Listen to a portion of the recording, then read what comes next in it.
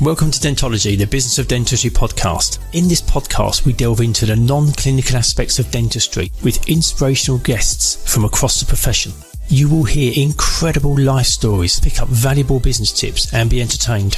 I'm Andy Acton and I'm joined by my co-host, Chris Drevens. It's funny, isn't it? We've done this for quite a while now. We must be 60, 70 episodes in, something like that.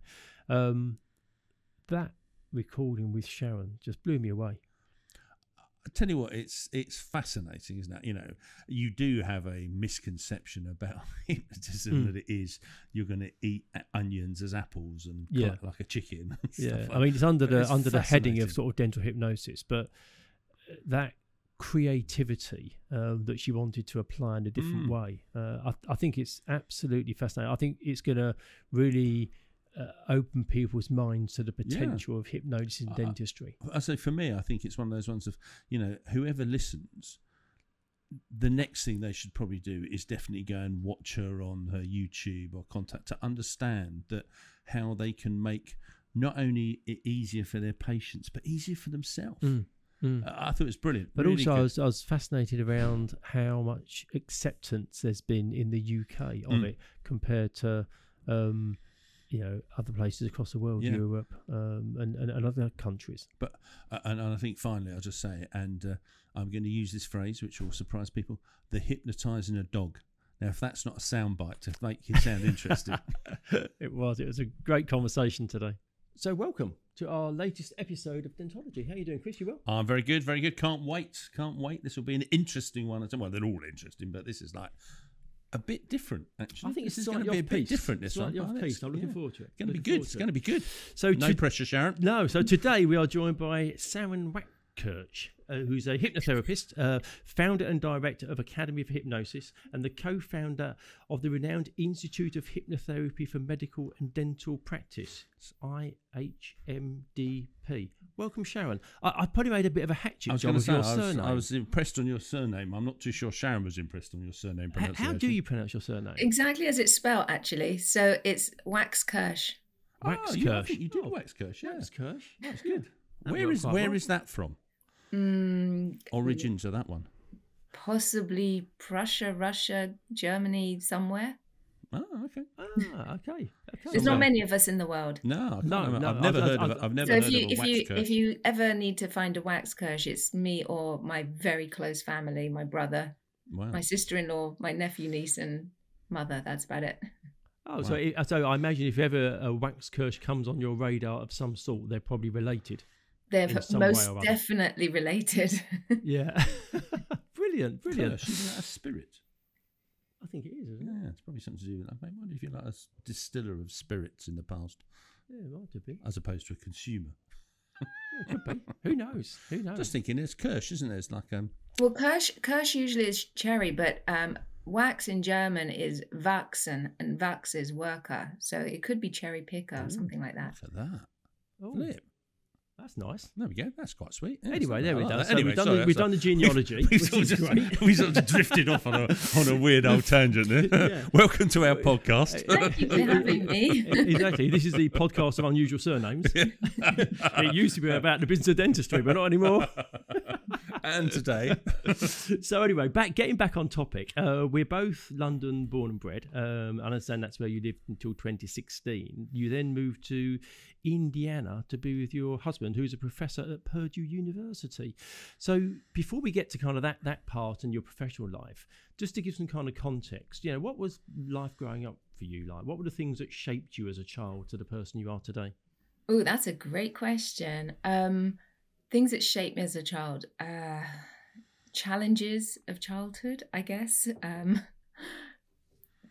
Family issues and moving out of the and school. I hated school, I have to say. I was going to say, was school an impactful one on you? Dreadful experience. Yeah, I hated that. I was much more artistic. So, you know, I was in the wrong place. You know, the school system wasn't set up for people who are really into the arts. And I really loved art. I think that's still the case. I think the school system, it works for the people that sit right in the middle. And if you're one way or the other, I think it can be quite challenging. I agree. And I really was, you know, for me, it was all about art. And I just loved drawing. So I went to art school. as soon as I could. Literally at 15 years old, I'd got into the Camden Arts Centre, and it was fantastic. I was the youngest person there. The oldest person was in his 90s, and it was just tremendous. At the time, I couldn't get into a foundation because I was too young, but this was a pre-foundation, so it was a fantastic experience. And that was me. Once I was on this art scene, I was happy as anything.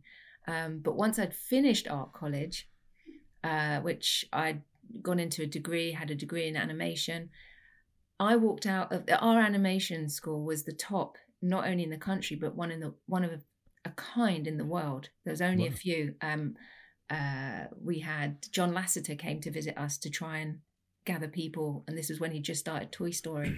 Wow. It was incredible. But the problem was we'd learned how to do everything on cell animation, on 35mm, you name it. I could use a Steenbeck, I could splice my own work, do my own sound recording, everything. And the day I walked out of that college, computer came in, and none of us were prepared.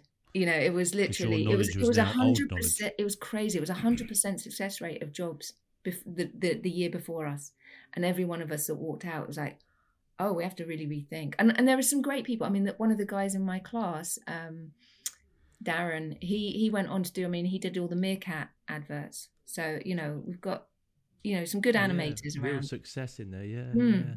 Yeah, I mean, one of them runs.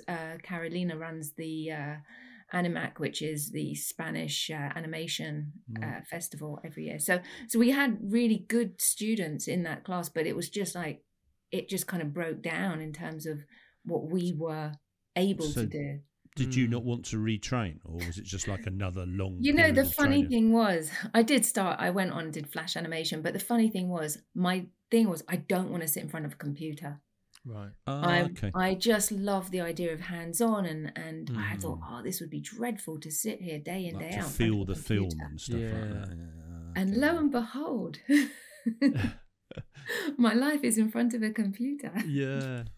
but what it's a real kind of fork in the road moment, isn't it? I remember when my oldest lad, he studied mechanical engineering, and we were going around universities, and there was a guy who was a lecturer, and he specialised in hydraulics, and it was a similar thing for him in that he qualified in hydraulics, and literally within a few years everything went electrical. And he said for a period, because of his niche knowledge, he was really in demand, and it worked for him. But he said to the students, you've got to be really careful. And it's a shame back in your day, it wasn't identified soon enough to at least give you that kind of option. Because once it goes down that route, it becomes digital. Yeah, well, you say identified. I remember them bringing in a camera that shot 25 frames per second. And it was a digital camera. And they went, look at this. By the way, nobody can touch it. Look at this. Just look. It's so expensive. It was a big chunky thing. And I was just like, and we did a little bit on computer, but you have to bear in mind it was floppy disk at the time. So anybody that had done anything on computer, when John Lasseter walked in, he said, who's touched a computer? And there was just one guy in the class that I was working with on the computer, and he put his hand out. I said, well, come work for me. And he's like, well, I haven't finished my degree. And he said, no. So it was... Wow. We didn't know who he was. All he'd done at the time, John Lasseter, all he'd done was the bounce and squash, which is the ball and the light, and that's called bounce and squash. So it's bounce and squash, and that was a unique thing to be able to do on a computer at the time. Wow. Wow. It's funny, isn't it? That's so. What would that be? 25 years ago? No, a bit old, longer than that. And some. 92, I think. Yeah. Wow. It's amazing how things have changed, isn't it, to where we are now. I mean, when you watch kind of, digital animation stuff now, some of those kind scene shots, it's hard to tell whether it's real life or animated. It's true for us at the moment. We look at it like that, but then if you bear in mind, 1930s, and you had a model of Godzilla on the screen, people would have said the same thing to you. And us looking back at the clay Godzilla, stumbling around, we'd think it's hilarious. But at that time, people were equally as frightened when they saw these kind of things. Out of interest, do you still, even though it's your past, when you watch something animated, do you sort of look at it in a almost like with a critical eye, or no, or I are never you now did. able to I wasn't do a good just animator. Oh, okay, right. I really wasn't interested. The only reason why I went into animation was because another thing about our school system is that we're funneled into career type colleges too early on. Yeah, And so definitely. I felt that I wasn't ready to do a specific art form. You know, when I came out of my art college, I wanted to do all art. I was still evolving. And they kept saying, well, if you want to do a degree, you have to do photography or animation or film or textile or fine art. Very niche. It's so niche. And it's like, I've just discovered everything.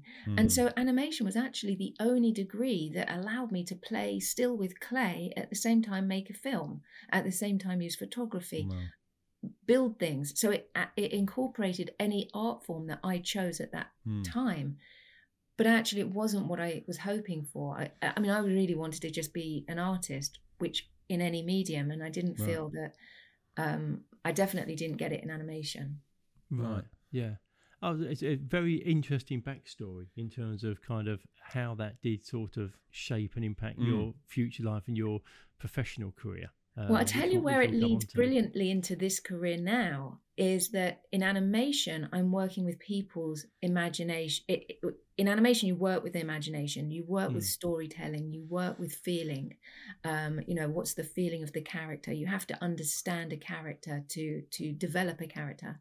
And when you're doing hypnotherapy, it's very, very similar. And I feel like I haven't actually moved artistic direction. I've just used a different tool, which is instead of my hands, it's my mouth. And so when I'm working with somebody's mind, they're telling me a story. And for me, I already interpret it into my own mind of what does that look like, feel like? And there's the story around it. So I'm really interested in the character and the characters that have made up their story. So I think it's very similar. It's interesting, that adaptation. Yeah. Yeah, it's like just a little tweak, but it's quite interesting. Yeah, I wouldn't have thought I'd have never joined those dots together. Yeah. I'd have never thought of somebody who had that as an interest coming out of school, and now your professional career. And you've been a hypnotherapist since 2006, but worked in a sort of self-development field for 15 years as well. Before we get to that, you now live in Indiana, although at the moment we're recording this, you're in London, as we found out before we started recording, just down the road from where our studio is. In fact, you're here. Hello. Yeah. And you said in the details that you provided us with that it was a real kind of life change going to Indiana. So what did that look like from a girl who was kind of living in London to then going to Indiana? How different are they? What's that experience? I can't say I've adjusted, and I've been there for a while. It's beyond different. I mean, I could say, if you said to me, Sharon, go to the countryside in the UK, I could understand it and relate some way. But in Indiana, I feel it's an extreme out of the box experience. You know, just I can't even begin to explain. Every detail of American life is different. What people see on the movies is, you know, when you think of America, you see New York, you see East Coast, or you see West Coast, or you see Florida. You have this kind of parts of the states that you see, and then occasionally you see these really weird movies that are set in some back of beyond odd place, and you think that can't be real. You know, the place where somebody gets hidden away in somebody else's basement for 20 years. Well, I've been to those places. I mean, they exist. And you just think, yeah, you could be in someone's basement and your neighbor would never know. It's a very odd experience. I live in a place which is a college town. So I remember Indiana State for some reason. I don't know, it must have been in a film or something, or was it like got a good football team or something? That's right. So there is a movie called Hoosiers or something like that, which is what you call an Indianers. You don't call them that, you call them a Hoosier. Nobody actually knows the origin of that. But the actual place is, all I can say is think weird movie. I live there.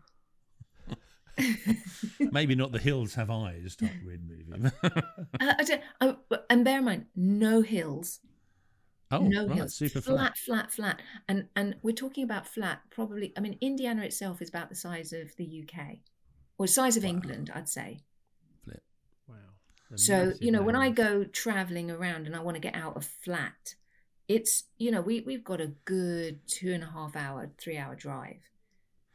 And we're talking about hundreds of miles, because when we talk about driving the States drive, you know, I can do an hour drive and only end up in Golders Green here, but from Finchley to go, but in Indiana, you've literally crossed the country, you know.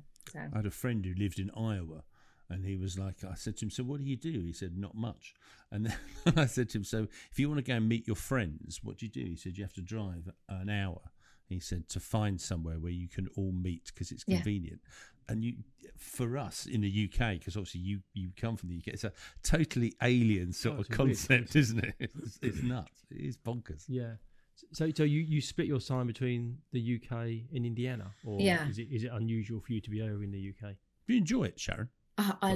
Which one? I love London. I'm a Londoner through and through. That's for sure. Do you like Indiana as well? No. No.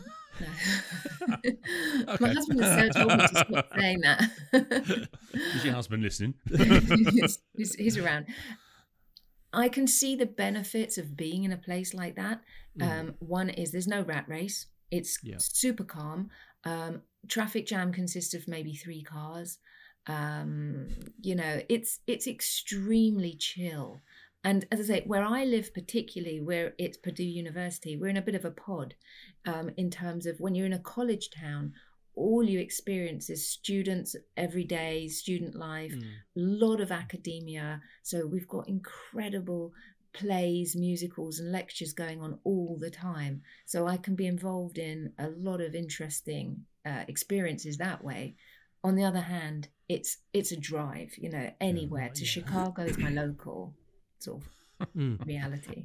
I mean, how did you meet? Sorry, can I just ask a question? How did you meet your husband? So was he professor of Indiana when he was there? Or?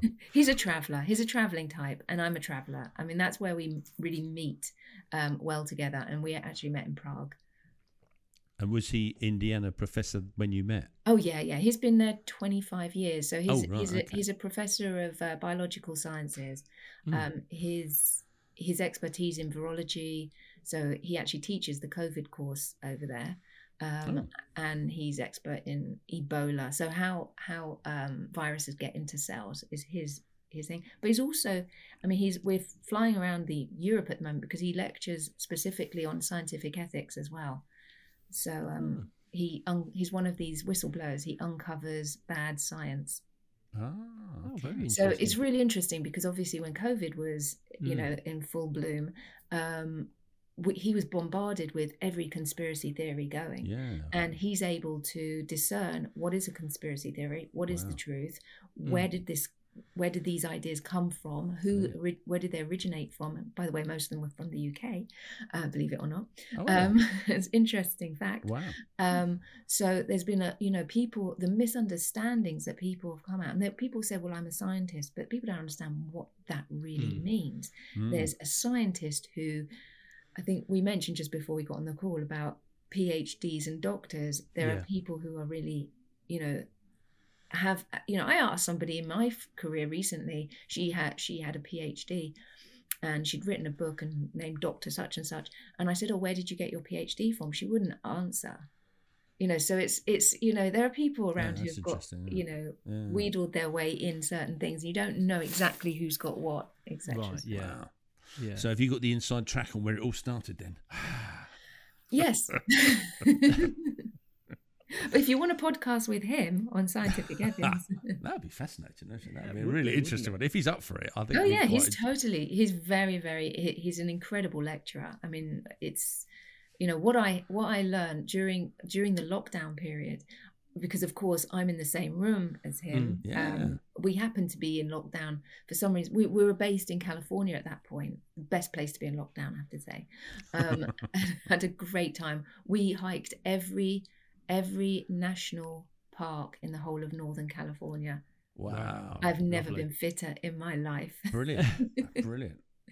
But yes, during that time, of course, he was doing his lectures and I sat in on them essentially. So I learned so much about virology and COVID and, the politics about it, the history of viruses, of the Black Death, the plague, everything. I think for our audience, being medical based as dentists, I think it would be fascinating. Yeah. He might, it really is fascinating. I think he'd need to dumb it down definitely for us and turn it into layman's We can terms. ask basic, simple I was going to questions. say he could get very carried away, but I think people would find that really, really interesting. Yeah. Oh, well, great. It is. It's a fascinating subject. Anyway, back to you, shall we? Okay. But yes, but back to you. So you're a hypnotherapist and have been for many years.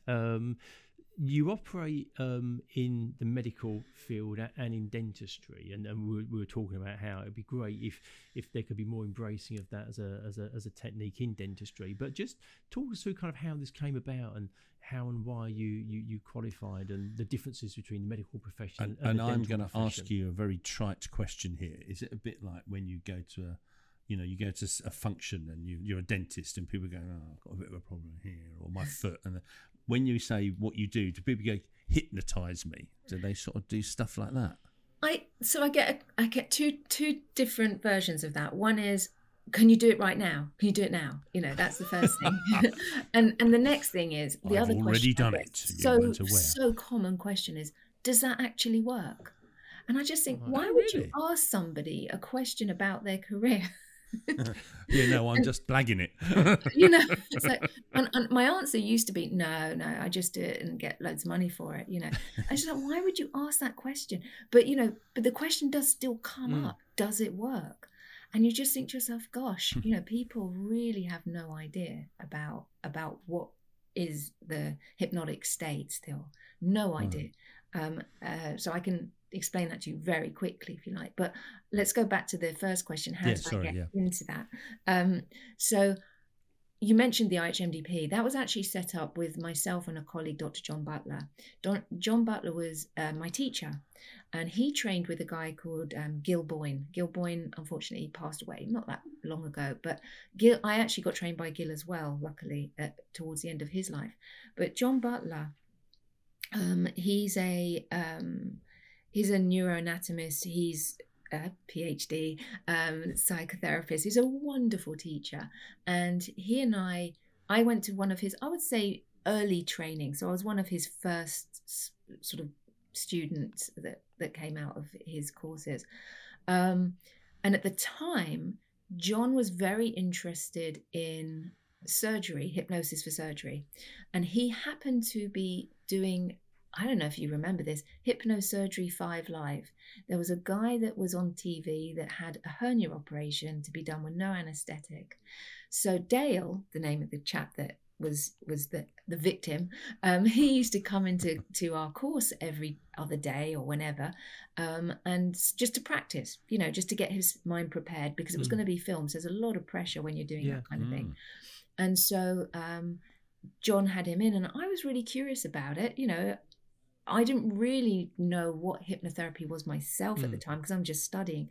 So I was just watching this process. But when it finished, I have a really good friend who happens to be a surgeon in Barnet, and he's turned around and goes, "Oh, did you see that thing on 5 Live?" I said, "Yes." I said, he said, "I've got a whole bunch of friends. They're really interested. Can you teach them?"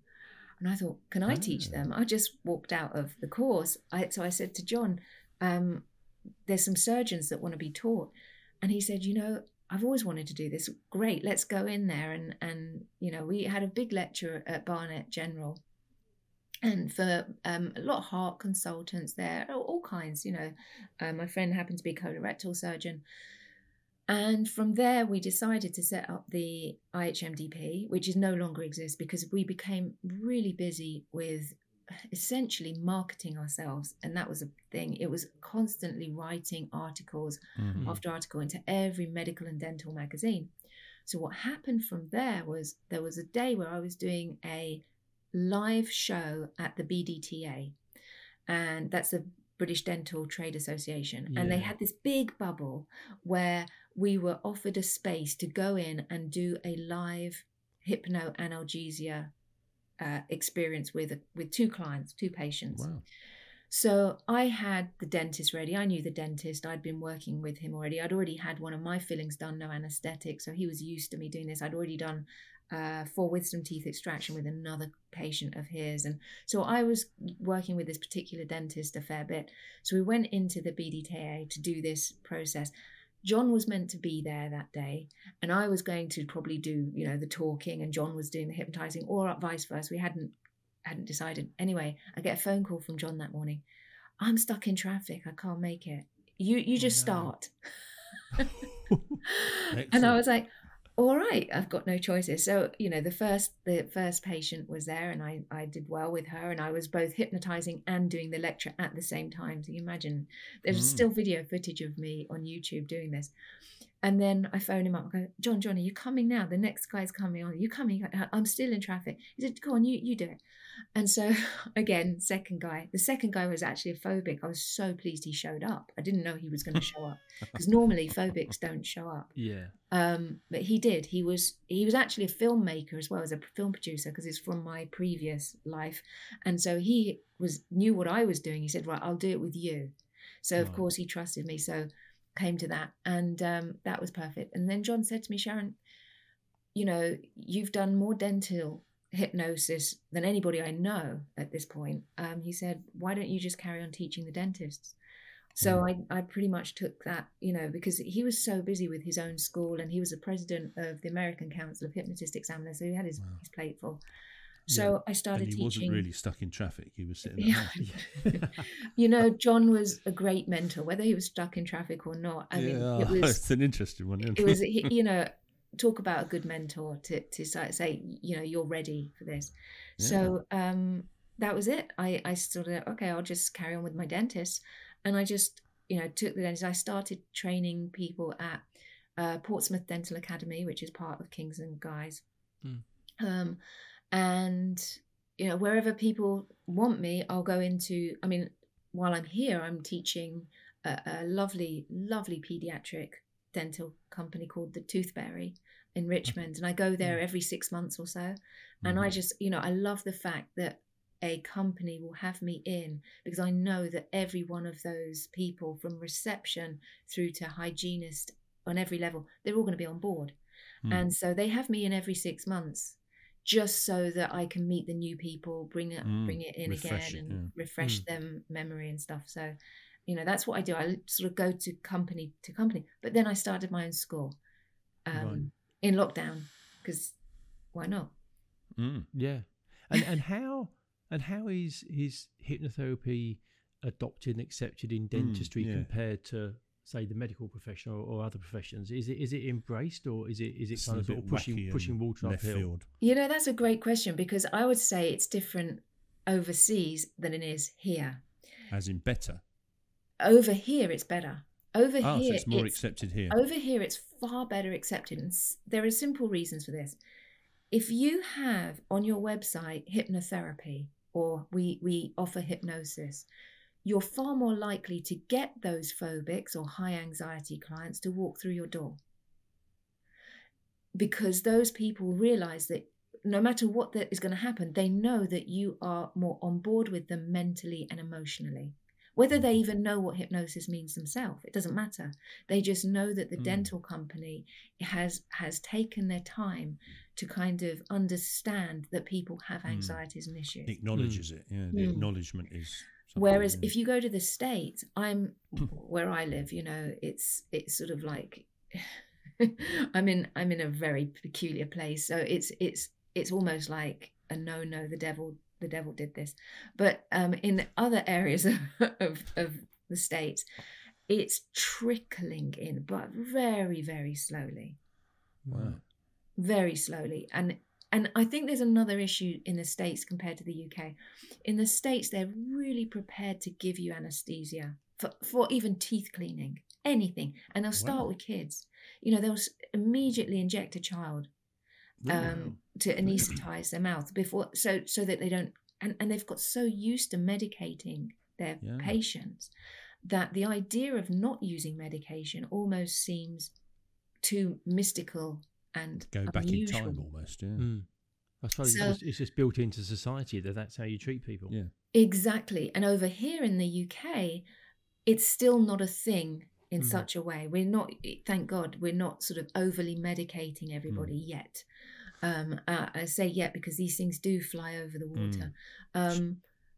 But Sharon, you said something you mentioned earlier on that you had a filling without without local anaesthetic, and you on yourself. So can you sort of put yourself into a so you haven't watched my YouTube channel. Okay. No. So is the answer. YouTube, Sharon Waxkirsch. You will see so many videos on there of me doing hypnosis with others or other people having extractions of all kinds. I actually have two on there, I think, of myself having two extractions done by two different dentists. So yeah, wow. It's perfectly possible to do self-hypnosis. I actually have a course specifically for self-hypnosis. There is a saying in the hypnotherapy world, all hypnosis is self-hypnosis, because essentially it's about you. Are you putting yourself into that state? The difference between most states are when you do hypnotherapy or hypnosis, you kind of think someone else is doing it to you. What they're doing is they're facilitating your ability to move into that state. And they're facilitating it in a way that helps you maintain that state. But essentially, it's your choice. It's always your choice. So on that basis, Sharon, are some people resistant to it and it wouldn't work on them just because they've got a closed mind and they won't allow it to work on them? You know, watch my YouTube channel and you'll see that I'm the first female in history to have hypnotized a dog for a hernia operation, no anesthetic. So I always think, is there such a thing as resistance? Well, that's interesting. It's a fascinating experience. I mean, you asked one of your questions, which you sent me in the email. What's the most interesting thing you've done, or something? Good question. And actually, I think about it. That is probably the most unique thing I've done in the hypnotherapy world. Wow. So that must be. So is that like tone of voice then? I mean, that's because how do you get a dog to get? Well, this is so. Again, I'm over in Purdue University area. We have one of the best veterinary schools in the world there, and my husband hopefully is doing his best to kind of introduce. Again, it's such a slow process just to kind of get people's awareness. I don't really, I've had people who will come to me and say, well, teach me how to do this. I don't want to teach how to do this simply because we don't have enough research on it. And until there's the research done behind it, I feel it would be unethical to start explaining how to do this. And I'd like to see more research, but I have to say that we were it was done in a veterinary school at the time, and I had a number of vets around me. Of course, you can imagine that the room was filled up. It was a very exciting experience. And, we measured the dog's heart rate, the dog's responses. There wasn't a peep out of this dog. There wasn't a grizzle, a moan, a whine. The dog had identical responses as humans do, in terms of, and if you watch the video, it's absolutely fascinating. I feel I'm going to have to go and watch that video. Like those YouTube rabbit holes you go down. Just subscribe. We'll put the link in the show notes. Yeah. Right.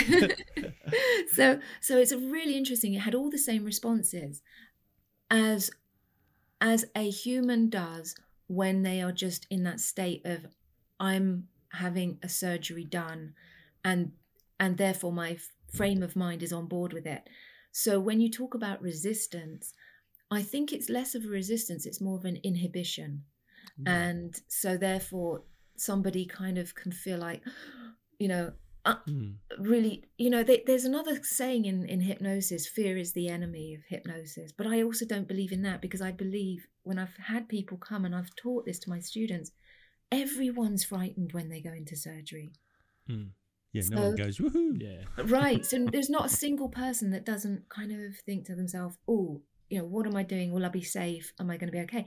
So if you allow that as part of the process, then the hypnosis becomes very easy.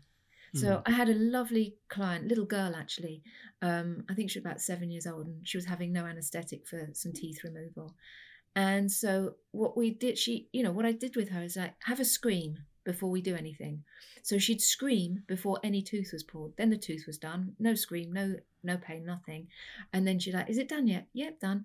Next one, yeah, have a scream. She gave a scream. I said, good, let's do it again. So it was just allowing that emotional kind of, whoa, let go experience.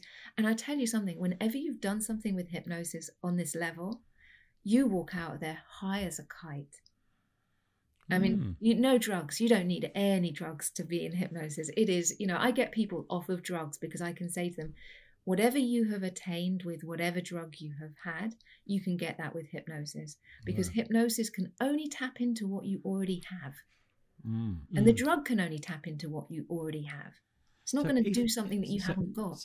So if the inhibition is the barrier to it working well, does it work better? Is it easier to hypnotize children than adults? No. And again, it is funny because people always say it's easier to do hypnosis with kids. Children are when you're in that state, so children are in the state from the age of 0 to 6. And you guys have got kids. So if you remember your kids when they're around 6 years old, 7 years old, they were really challenging at that point. 6, 7 years old, they know everything. And that's because their conscious critical mind has started to kick in. So up until that age, they're absorbing, get to the age of 6 or 7, and suddenly they are critically evaluating life around them and trying to connect what goes where. The yes, no, good, bad, right, wrong, and they're sort of pocketing it. So when you're working with kids, they still have that critical mind open, but it's not so developed. So therefore, if you're still got young kids and you're saying, right, you can do this, they'll go, oh yeah, I can. Now, that doesn't mean that you're going to hypnotize them easier, but they're much more open to bypassing that critical faculty. However, if the parent is in the room, very often they look to the parent to see how should they respond. If the parent is responding in a way of fear, they will also respond in a way. And then so sometimes it's not easier to work with kids just because of the situation and circumstances around them where they're reliant on what the other person's response is. Wow. Right, yeah. Anyone hypnotized any other animals? Yeah. You can actually hypnotize sharks, chickens, which is where it comes from, by the way. Chickens? Yeah. So you remember everybody always says, oh, can you, if you make me into a chicken. There's virtually no, that was, I had this at a doctor's office once that I gave a whole lecture about hypnosis for eczema and all this. And then they said, have you ever hypnotized a chicken? And I said, do you have many chickens coming to your doctor's surgery? But I'll tell you where this comes from. Where this actually comes from is the first person to ever record the state of trance. Remember, it wasn't called hypnosis at that point, was a man called Father Kircher, who realized that if you draw a chalk line or a line by a chicken's beak, put their head down, they stay still. Oh, I saw something on a video recently. You'll see people do it. All sorts of nuts. Things. It was bonkers. Right. So all animals have that cataleptic process. And that's why I say about the dog, I would like to do more research, because I don't know, what the state of mind body is. People say, well, that dog must have been in such fear that's what it's doing. But if it was in fear, the heart rate would have been different. It was so relaxed. So again, there's a difference between that state of mind. What it does is it shifts our perception of what's going on, our needs. And therefore, doing hypnosis for any kind of surgery, to me, I always trust my patient, because their brains will shift to what their needs are. And I'm just facilitating that process. And that's what the dentist can do. They can just facilitate the process. Don't actually have to do that much. What they tend to do that takes the person away from that state is asking them about their pain level, or asking them, how does this feel? Or you will feel this, or you will feel that. Well, you're then having to tell that person, while they're in a highly suggestible state, what they're going to feel and how they should respond to that. And guess what? they're going to respond, but they're going to interpret it in their mind from whatever their experiences have been and their perceptions have been. So if you tell somebody, I'm just going to give you a scratch for an injection, I don't know why they use that term, a scratch. It never feels like a scratch. Yeah. I know what a scratch feels like. Having an injection does not feel that way. But you tell them it's that. And then, of course, their perception is, no, it doesn't. It feels like when I was a child, I had some nasty person dig me with, and then they go off there. Right. So don't tell them what to feel. Yeah. Because you're tapping into their perception. Yeah, it's interesting, isn't it? It's a fascinating whole. Yeah, and for kind of dentists and dental practices, what are the wider benefits beyond being able to kind of treat those nervous patients or those patients that might be dental phobic, or reducing the need for medication? Are there other benefits that? The benefits outweigh. It's funny because I give such a short training, and it's so the value that you get for this training in terms of financially is huge. What you get for this. So the first thing I always ask when I give a lecture is, put your hands up. How many of you treat phobic patients? And everybody's hand goes up. And I say, you don't. Phobics don't come in the door. They don't. You get a high anxiety patient, but you don't get a phobic. To get a phobic, you'd have to drag them out their house first. So, the first person that needs to help them is the receptionist. Right, yeah.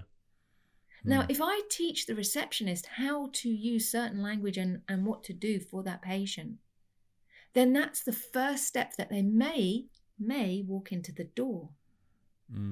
All that equipment that dentist has bought goes to nothing if you can't get someone in your door. Yeah, it's true. Yeah. Doesn't matter how brilliant you are. Yes, the other part of it is, once you have somebody that has come to you who maybe was a high anxiety and has lowered their anxiety due to the way you speak to them, the way you work with them, they are going to make multiple referrals. You are the dentist to be seen. So then you've got a whole bunch of people. Yeah, you might be working with more anxious people initially, but you'll get loads more. So that in itself. The other part of it is, you are calmer as a dentist because your patient is more compliant. When you have somebody in a hypnotic state, they are super compliant. They relax, they lie down, they might even feel as though they're going to sleep. Now, you might say, I've got lots of patients that go to sleep. Maybe they put themselves into that self-hypnotic state automatically, that's fine. But what about the ones that don't, who are sitting there gripping the handles, who are trying to breathe, who are have gag reflex, who have bad hygiene, practices? You want them to start to, you can hypnotize them into doing that.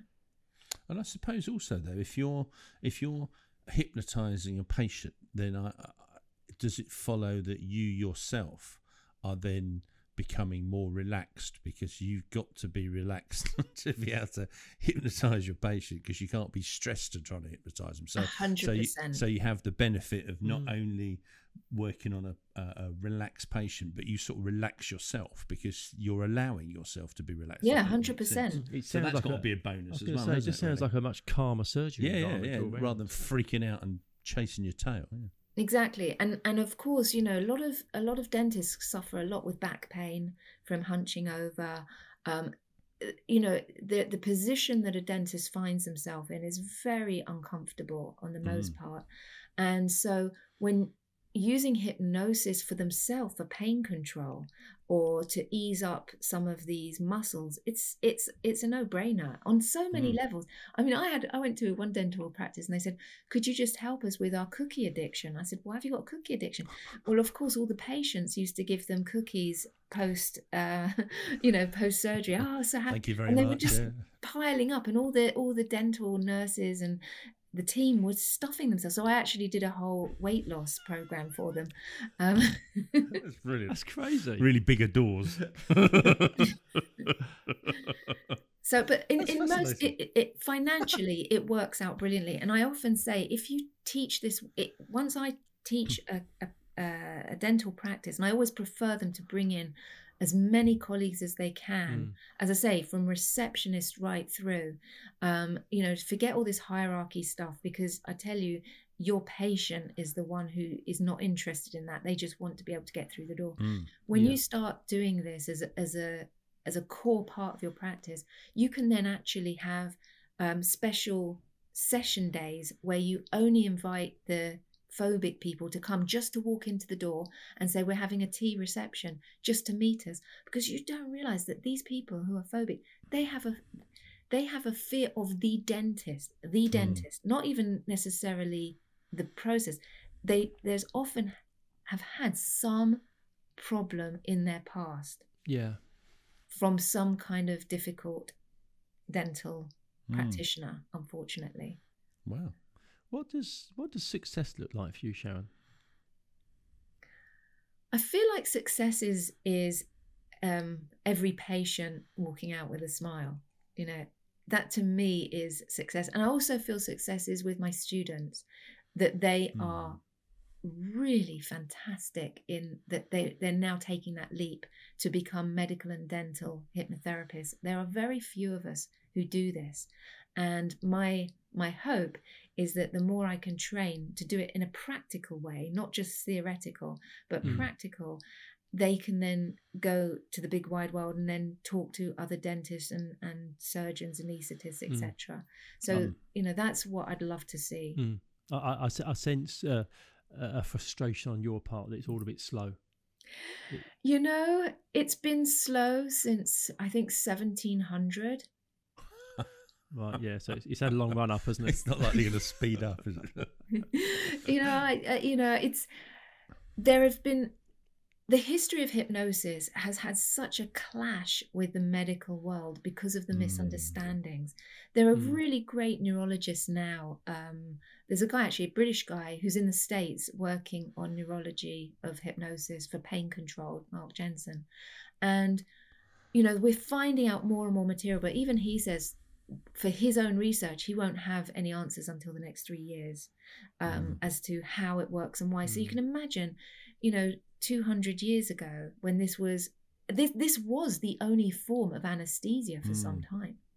Right, yeah. People think Derren Brown, though, don't they? I suppose that's the problem, isn't it? That they think you're going to make them cluck like a chicken, or you know, eat. Well, Derren Brown is. Have you whatever. watched his stuff lately? Actually, brilliant. I mean, I you know, his combination between mentalism, magic, and hypnosis is absolutely wonderful. So it goes two ways. You've got the people who are the mentalists and the Derren Browns of the world, and they really show how the mind can be manipulated for good or bad, either way, or for fun or whatever. And then you've got, you know, a lot of hypnotherapists who have no idea what they're doing as well. And they've been badly trained. They have done very short trainings. There's no regulating system in the world at this present time. Oh, really? There's no regulation on it? Wow. Yeah, so no regulation. Ooh. So, you know, I could teach you on this podcast and say, I'll give you a certificate. Essentially, you're allowed to rock up and start. Flip. And I imagine you can, and I don't know, but is it one of those ones that you can, if you do it wrong, you could do some damage to people? Or is that sort of like a little bit dramatic? It's kind of dramatic. I mean, you know, I wouldn't say you can do it wrong during surgery. I think it's harder when you're dealing with somebody for therapy. Right. Because you don't, but then any therapist can say the wrong word at the wrong moment, at the wrong time, and evoke a wrong emotion or an unwanted emotion or something like that. So yes, there is always that. But I do feel that if you haven't had a really good training, you certainly, it's going to come across. It's you know, you're going to be sort of not so confident yourself about how to, you know, work this into the system with other people. So it's not that there's a wrong thing, but I mean, usually the worst thing that can happen in hypnosis is that you get a good rest, you know. Well, it's not that bad, is it? Really? I was going to say, if that's the biggest downside, as long as there's no trigger word that suddenly you turn around and turn into a baboon or something. So again, people will do that for stage, but the brain will allow it to happen for a very short period of time. Okay, that's Right. interesting. So they'll play along with it, knowing that it's a very temporary experience. So your brain will let you do that, and then it's Oh, sort of yeah. after a while it goes, for goodness sake, That's rubbish. I don't want to be a nonsense. chicken. Yeah. That's interesting. The isn't it, brain's a actually? powerful It thing. is isn't amazing, It? isn't It's Oh, we're incredible. far more powerful than we even realise. Far more powerful. Yeah. I mean, I've worked with people with strokes and Parkinson's and special needs, and my experiences have just been mind-boggling with these people. How to we're what's transferring. achievable. It's incredible, transferring different thought patterns to where it can land, rather than where it's not landing. It's a bit left field. Is there any evidence that it helps people with spinal cord injuries, or is that an area that's not been explored? I don't know where that's coming from. That's a really interesting question, because it's something my brother and I are really interested in. He is an inventor, and he invented something for VR called the Roto. And what I'd like to do is use that machine with hypnosis and find if there's a way to use that for people with spinal injuries. That's what we've been talking about, that exact discussion last week. It's only because a good friend of ours had an accident a few years ago now. I think it was at C. He had a break at C5, and he's exploring anything and everything to give him the best outcome and recovery possible. Well, bring him along, because we want to. We it's an experiment at this point, but if it's a question of, how does the body heal? We know with hypnosis, the body heals incredibly. In fact, the body heals 6 times faster using hypnosis for any surgery. Right. That's mad. That is mad.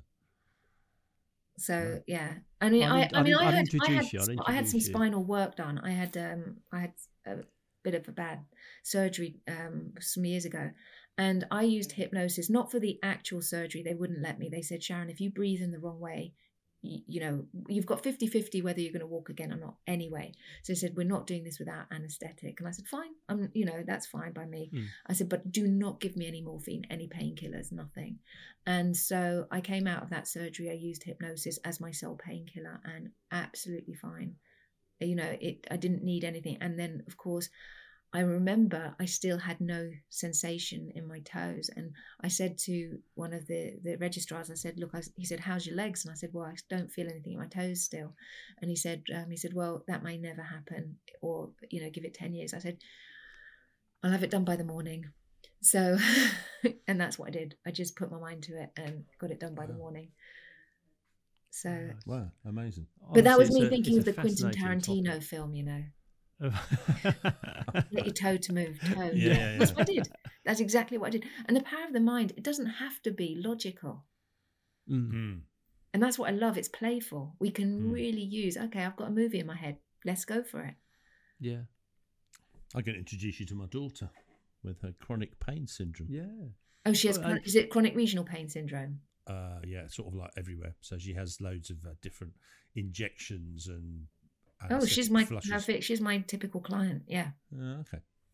It's like I say, I think that bit of business for you. I think so. It's been a massive education. I think it's been brilliant, actually. It's really fascinating. good. Really Absolutely fascinating. I mean, what we'll do is, not joking. We should definitely put the link to a YouTube channel in the show notes. And if there's any other resources that would be useful for dentists to find out more about what you do, if you could let us have those, and we'll drop those in the show notes, because there are lots of dentists who are progressive. I know practice owners who specialise in looking after nervous, anxious, phobic type patients, and I'm sure they'd be interested to find out more about it. It's I think what they like, cranky to mainstream, isn't it? That's the problem. Is people perceive it as they perceive it, but actually, what I'm doing with most dentists is just tweaking what they already know. So I'm just giving them a little bit more information as to why or how what they already do is probably perfect. And I don't like to change what people do, because I don't like people to think, oh God, I've got to relearn something and doing it all wrong. And what I see is that, well, let me see what you are doing, and let's just use that to the best of its ability, rather than trying to make you change completely, because most people are doing things fairly well, but they could be doing it a lot better. Sure. Especially if they want to do things with no anesthetic. Yeah. Brilliant. Sharon, it's Really been good. It's been absolutely fascinating. Honestly, we need to wrap it up, but only for time, because I could sit and chat to you all day. Honestly, Have me on again. I'll do Fascinating. Part 2. Yeah, and it may well be that we do. You know, we get feedback from people that listen to the podcast, and it might be there is a need for for more information or something different, or separately we maybe hypnotise someone on a podcast. Exactly. Well, I do that pretty regularly. I mean, because I'm in Indiana, I'm doing hypnosis all the time on Zoom. Fascinating. Yeah. We always wrap up with our guests. Going to watch the dog. Sorry. Absolutely. Look at the dog thing. You'll the moment you watch that, you'll say, right, we're having her back again.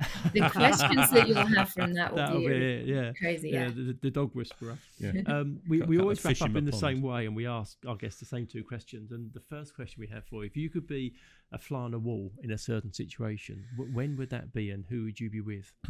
So, if I could be a fly on the wall, I think I'd like to be about 300 or so years into the future. I would really like to see how the world has progressed, changed.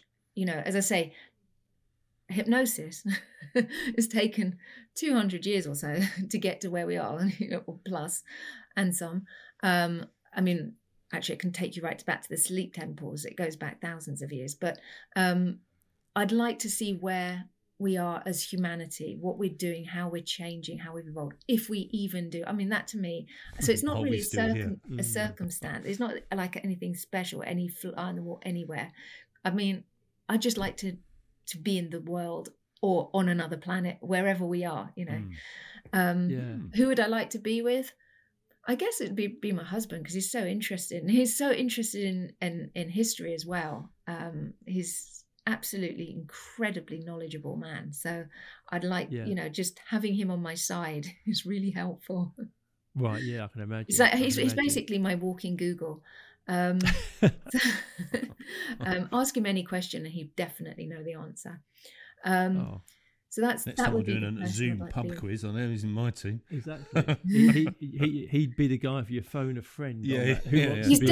So this is the funny thing. He's an American, and so of course when I took him over to England, I said to him, right, we've got to do pub quizzes, because I'm like, the guy's a genius, we'll do pub quizzes. But what happens at pub quizzes? Pop music and sport, the 2 things that he's just not interested in. So on the tiebreaker, the really obscure tiebreaker, he's your man. That's very true, isn't it, in a pub quiz? So, if you could mention the Babylonians. Right, exactly. And the funny thing is the most famous building they built? He'd tell you right now. So we are great on the pub quizzes when it comes to the history. So we get really high scores when it's all about history, politics, especially American politics. I mean, he's also a politician as well. He's just run for state senate over in. Oh wow! But who was in the Spice Girls? He falls down on that one. No idea.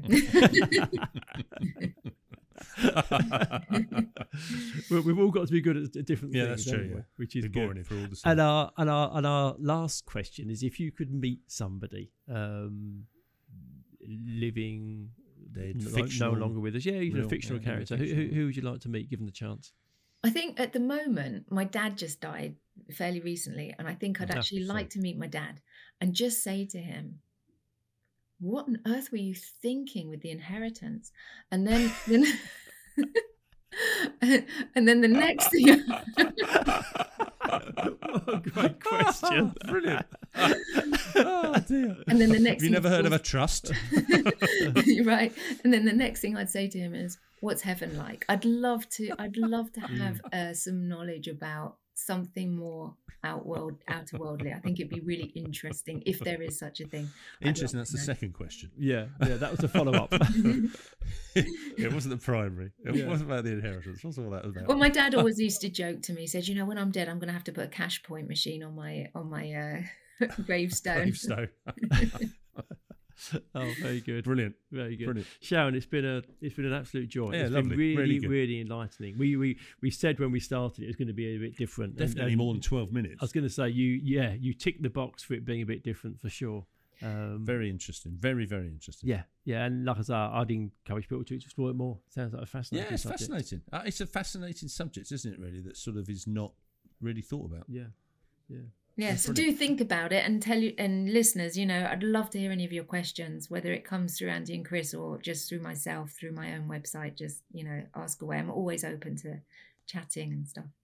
Brilliant. Yeah. Lovely. Appreciate your time today, Sharon. Thank you, Sharon. Yourself. Thank you very much. Keep well. Love. It's great. Pleasure. You too. Thank you for listening to this episode of Dentology, where we discuss the business of dentistry.